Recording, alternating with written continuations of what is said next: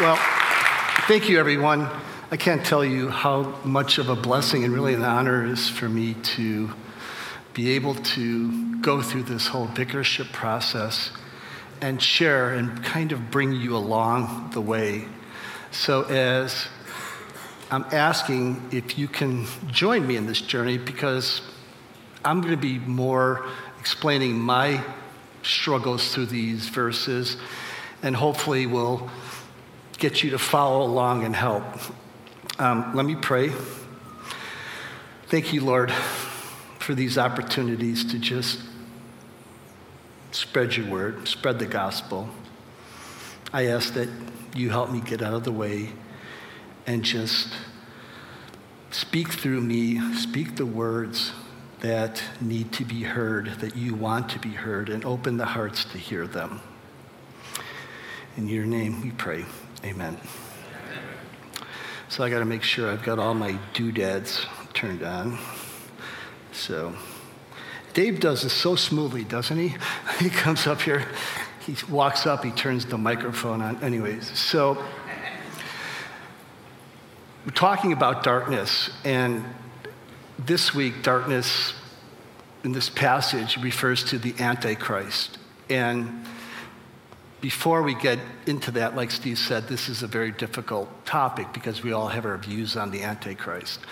I want to show you a short video clip of a movie, The Omen, that came out in 1976. This was my first experience, or I guess introduction into what an Antichrist was. So Andrew, if you can. I don't know if you caught it, but there was 3 6s on the back of the head. And when I think of the Antichrist, that is what I think, 666, the mark of the beast. I want to backtrack a little bit and just say that growing up, I was a very active child, and that's a really nice way of saying that I was into everything. I couldn't sit still. Sometimes my parents would say, I'll give you $1 if you could sit still for like 60 seconds. I couldn't ever win the dollar. My energy, it was sitting there. It could have gone good. It did a lot of bad things. And so this movie, I watched it with my family. A nice family movie night on a Friday. Through the movie, I kept seeing them looking at me. And I was wondering if it was movie night or an intervention. Okay.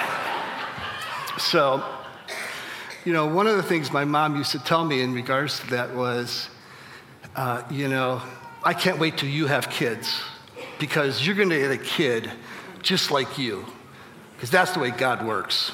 How many out there have heard that? Okay. So my mom repeated this every time I got into some trouble or anything like that. And so when I was in high school, it dawned on me, it's like, when my mom said that, I said to her, well, Mom, if that's true, what did you do to deserve me? My mom was quick and replied, what was your dad? So anyways, so after the movie night, I hit all the scissors, and I slept with a hat on all night. Okay. So one of the things that you have when you lose hair as you get older, I was upset by that, but you know what? There is no 666 back there. Okay. So, and I think, Steve, Andrew, we can all, we don't have the 666. You guys with long hair, you might want to sleep on your back and hide the scissors tonight, okay? Just so. So we're going to start with a poll, because I like to get into numbers. Like I said, I'm a scientist in the numbers. So before we do that, I'm going to, set it up here. Crap. Okay, so get your phones out. And while you're doing that, take your time, make sure everyone's set. And you also should know that You don't have to re-enter this because there's going to be a second poll coming shortly after. So keep your phones here. So everyone got your phones out? Good, ready to go? Need more time? Okay, Andrew, let's see. Is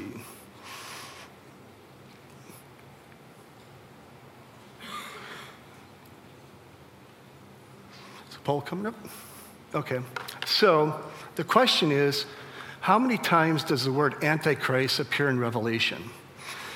So A is 0, B is 1, C is 4, D is 7. So let this go.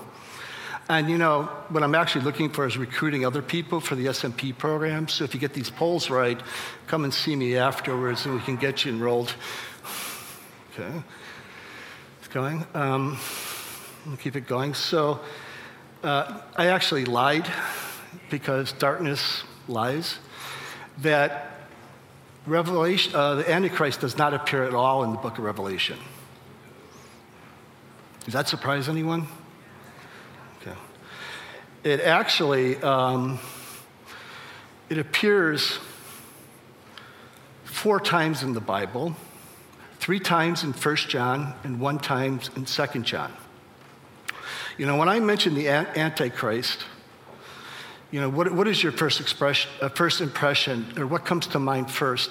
I always think of one person,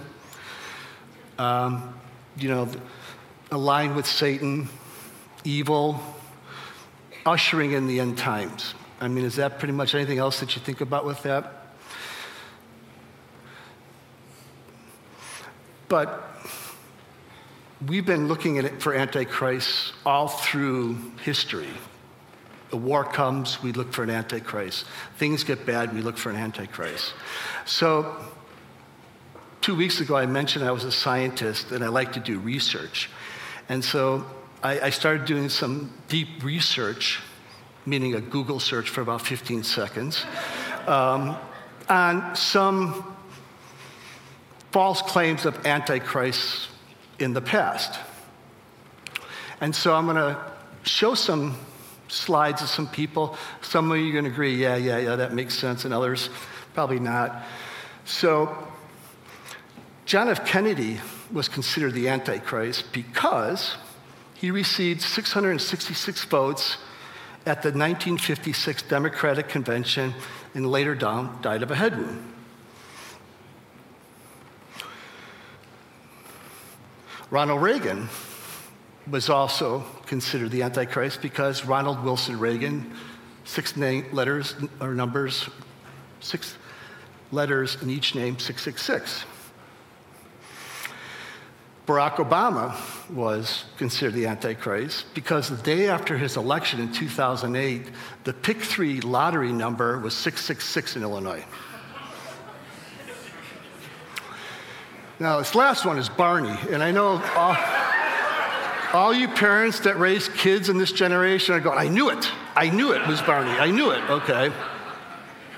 But let me tell you this, it's actually kind of convoluted, and so how you get there is you take cute purple dinosaur, then you convert it to Latin letters, then you extract all the Roman numerals out of there, and you come up with 666. Okay. Now, kudos to the people that had that time to do that. But actually, it is kind of funny. Barney is not the Antichrist. So we have a second poll coming, so keep your phones out. And the second poll is actually going to ask the questions. One of those 4 supposed Antichrists, there was incorrect information there. And hoping to see if you guys could figure out which one isn't true. So the poll's coming up. So the first one is Kennedy receiving 666 votes at the 1956 Democratic Convention. Ronald Reagan's name's adding up to 666. Barack Obama, 666 lottery day after the 2000, or Barney's name converting to 666. So I see that we're kind of heading high for Kennedy. And some of your old timers, I think you may have caught this. Maybe some of the younger generation. In fact, it's A, for the simple reason is Kennedy was nominated in 1960, not 1956. In fact, he ended up with 806 delegation votes, so there was only 1/6 there. Not even close, anyways.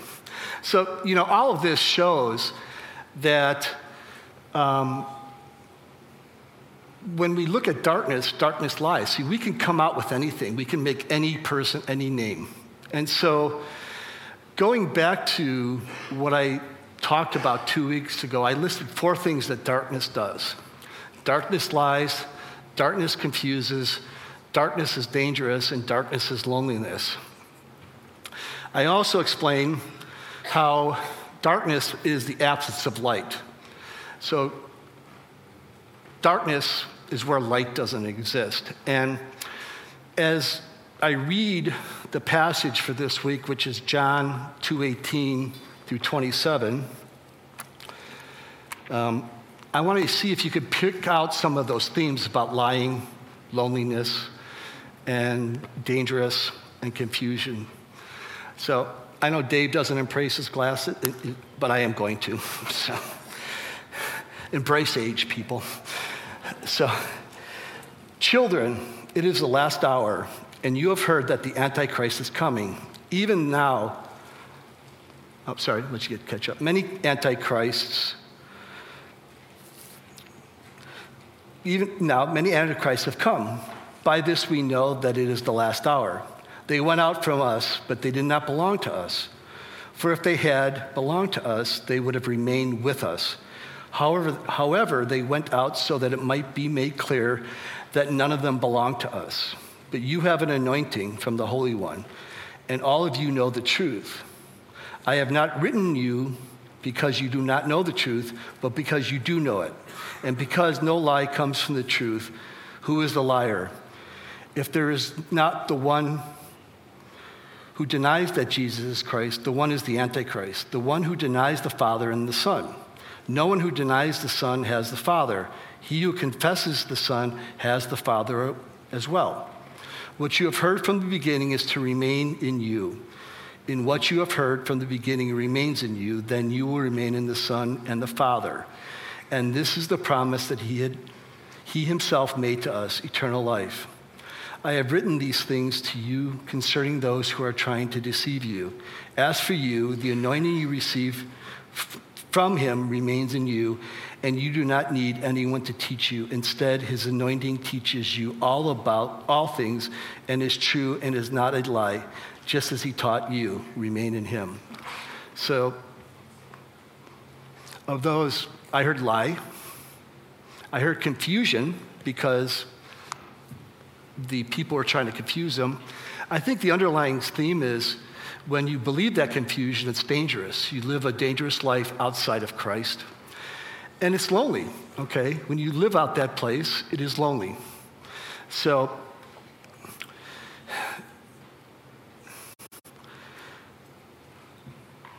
the one thing that, that's a lot of words, and I'm going to focus on Antichrist, because, like I explained earlier,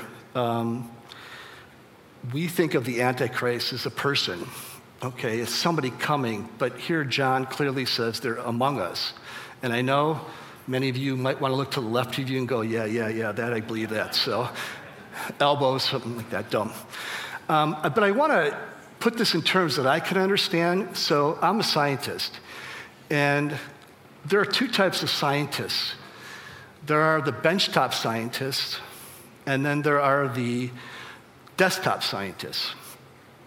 So a desktop scientist usually collects the data. They perform the experiments. They're in the nitty-gritty.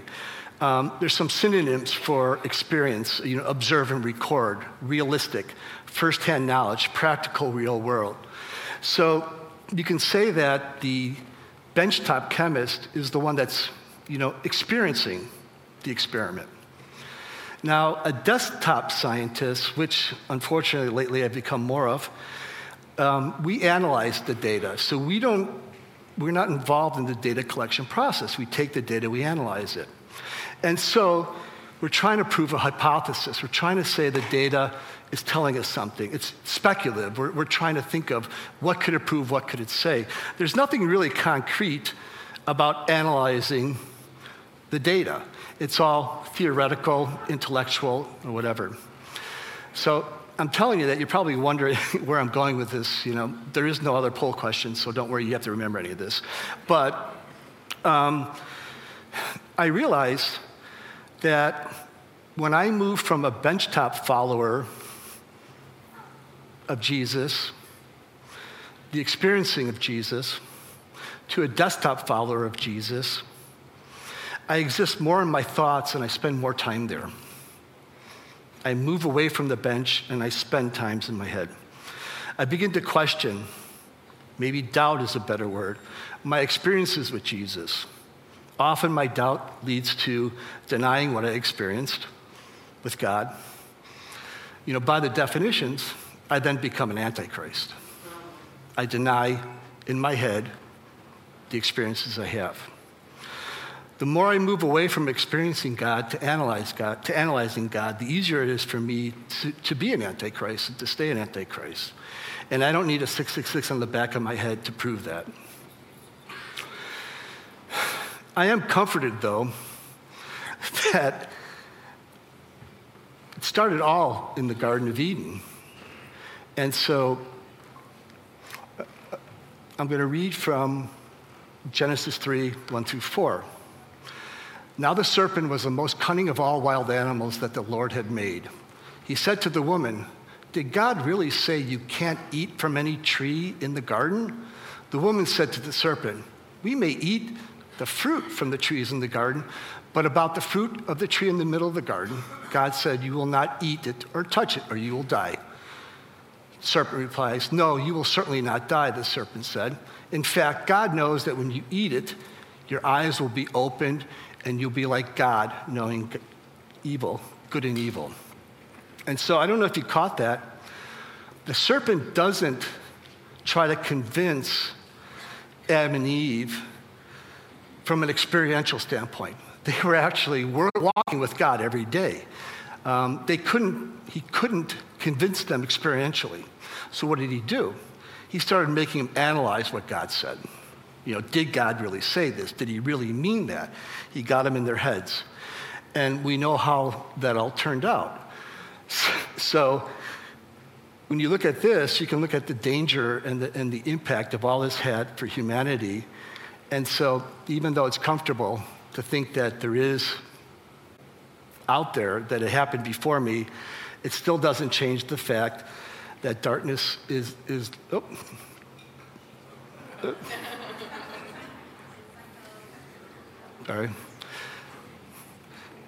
Sorry, I'm still grinning, so bear with me, sorry. So it's actually pretty easy for me to move from experiencing God to rationalizing or analyzing God. They always say, smell the roses. Well, I smell the roses, but then I think about how they're made. How the CO2 gets converted and all these different colors. So I take an experience and I move it to analyzing how it works.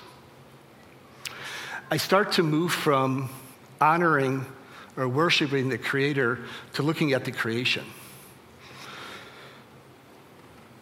Reading rather than participating.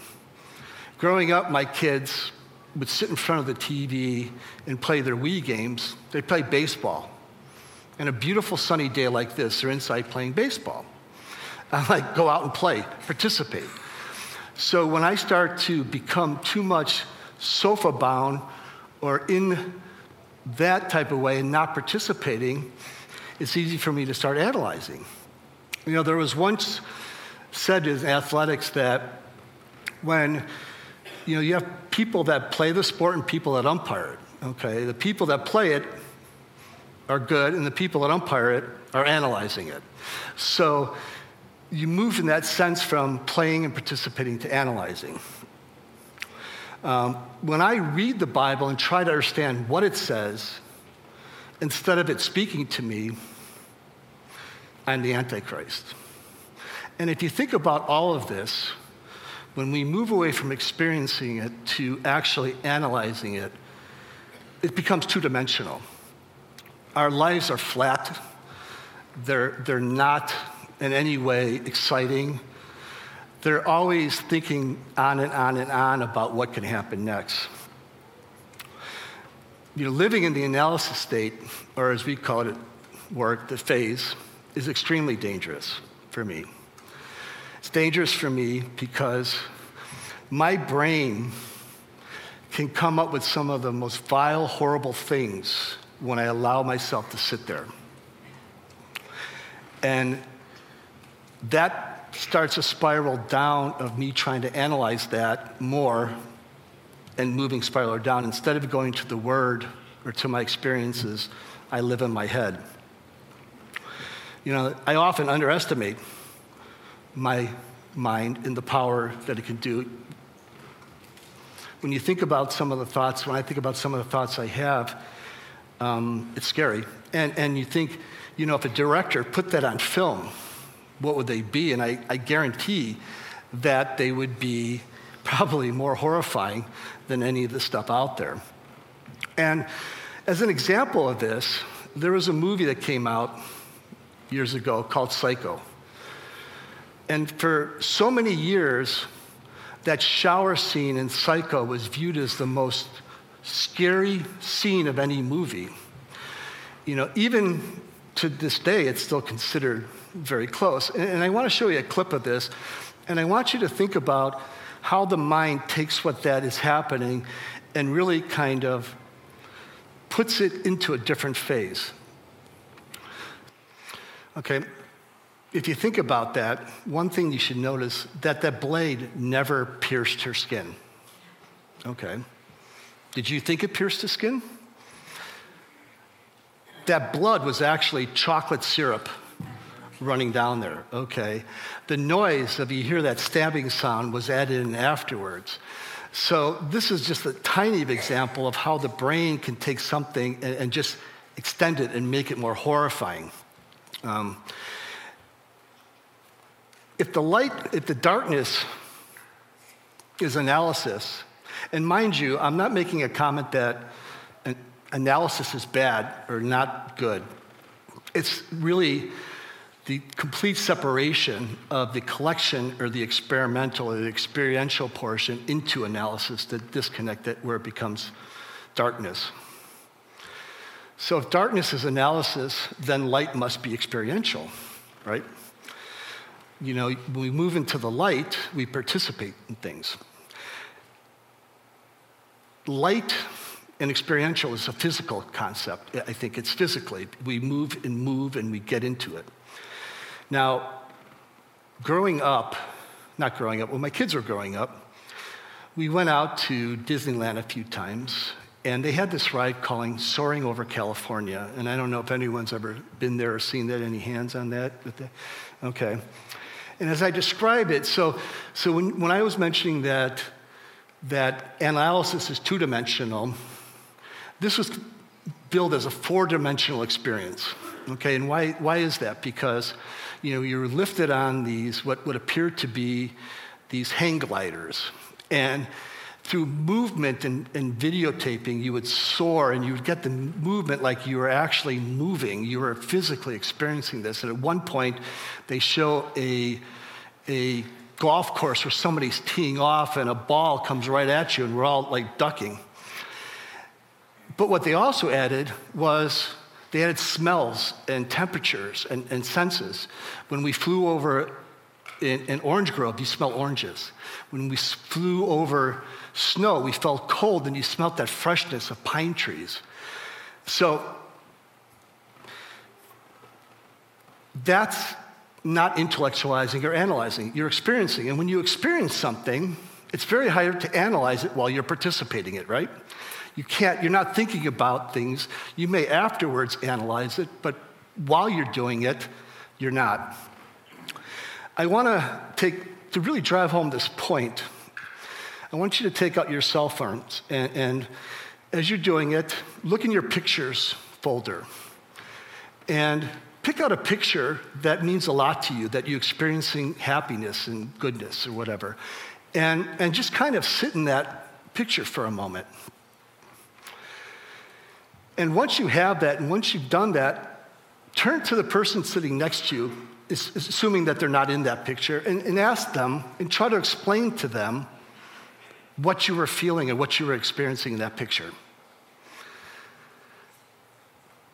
It's difficult, right? Because no one really can do that. You know, it's the term of, you just had to be there, right? Comes up. And so if you look at those pictures from your perspective, you're experiencing it, but the other person is analyzing it. So you can see that experiencing it is actually being there, being present, being there. There is a verse, in verse 20, they talk about an anointing of the Holy One. And so anointing actually implies a physical, an action, that in this case, rubbing of oil is what they used to do, but the blood of Christ is a physical action, okay? It physically covers you. It consecrates you, makes you sacred. Also, if you look at anointing, it also means shown as a successor. And if you can see that, when I describe analysis, this is all about action, successor, pouring of oil, shedding of blood. It was real, not counterfeit. And in Peter, let's see if I get to this slide. Nope. In Peter denied Jesus 3 times. His, like Adam, wasn't because he hadn't experienced God. I think he analyzed the situation when he was challenged, and chose his safety, as an option. He had walked with Jesus for so many years. And Jesus corrected that, not by writing Peter a letter, not by sending him a fax or a text if that was possible, telling somebody else to do that. He got down with Peter, and he basically said, when they had eaten breakfast, Jesus asked Simon Peter, "Simon, son of John, do you love me more than these?" "Yes, Lord," he said, "you know that I love you. Feed my lambs," he told him. A second time he asked, "Simon, son of John, do you love me?" "Yes, Lord," he said to him, "you know that I love you." "Shepherd my sheep," he told him. He asked him the third time, "Simon, son of John, do you love me?" He said, "Lord, you know everything. You know that I love you. Feed my sheep," Jesus said. 3 times, Jesus reaffirmed to Peter that he forgave him, just to cover the 3 times that he denied Jesus.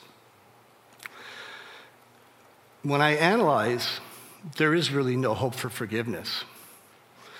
Moving into the light is the only hope for forgiveness. No matter if it's 3 times or 1,000 times, I get forgiveness. So I'm going to show you a video that kind of describes this, and describes, I think, or really kind of demonstrates how we need to keep being forgiven for this. We need to move into an active state. Forgiveness is not analysis, it's active. So if you want to show the...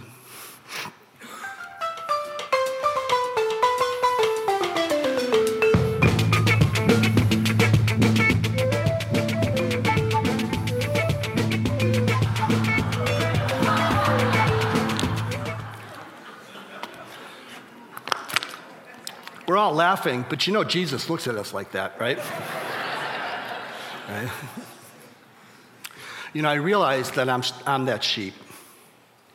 I've been anointed by his blood shed on the cross. No matter how many times I jump back into the ditch, Jesus is there to pull me out and forgive me. My intellect can understand forgiveness, but forgiveness is not something you think about, it's something you experience. 2 weeks ago, I asked to confess some sins that we're dealing with, because confession is, again, active. It's not passive. We had surveys, people shared that, and I hope it didn't stop there. Today, what I'm asking is to experience Jesus' forgiveness. Allow him, you the anointed, to rescue you from that ditch like so many times in the past. If you haven't experienced Jesus' forgiveness and you're still stuck in that ditch, maybe today is the day you ask to be rescued from your ditch. In the ditch, you can't think your way out. You can't analyze your way out. You have to acknowledge that you need the shepherd to pull you out of that muck, accept his gift of the cross, and let his blood shed anoint you. Today we're going to celebrate communion. For all the anointed, this is a time that when we experience Jesus. For those who maybe haven't experienced Jesus, maybe this is a time before communion that you do experience Jesus. All you need to do is ask for his forgiveness, confess your sins, and ask him to wash your sins away with his blood. I'm going to pray and allow you to just kind of go over what you need to confess and what ditch are you in, and how you need God and Jesus to get you out of there. And then we're going to move into communion. Let's bow our heads. Dear Lord, we're so busy looking around for the Antichrist, the one that denies you. We pick people, we pick situations, we pick things that we think deny you. But when I look in myself, I realize that there are times when I do deny you, when I do not stand up for you, when I do doubt you, when I do disobey. But I know the blood you shed on that cross for me is enough to cover all of that. That is something I experienced. It's something that I can't think about. So I pray for everyone out there who knows this too. Let them come to the table today and experience Jesus and experience the Father. It's in your name we pray. Amen.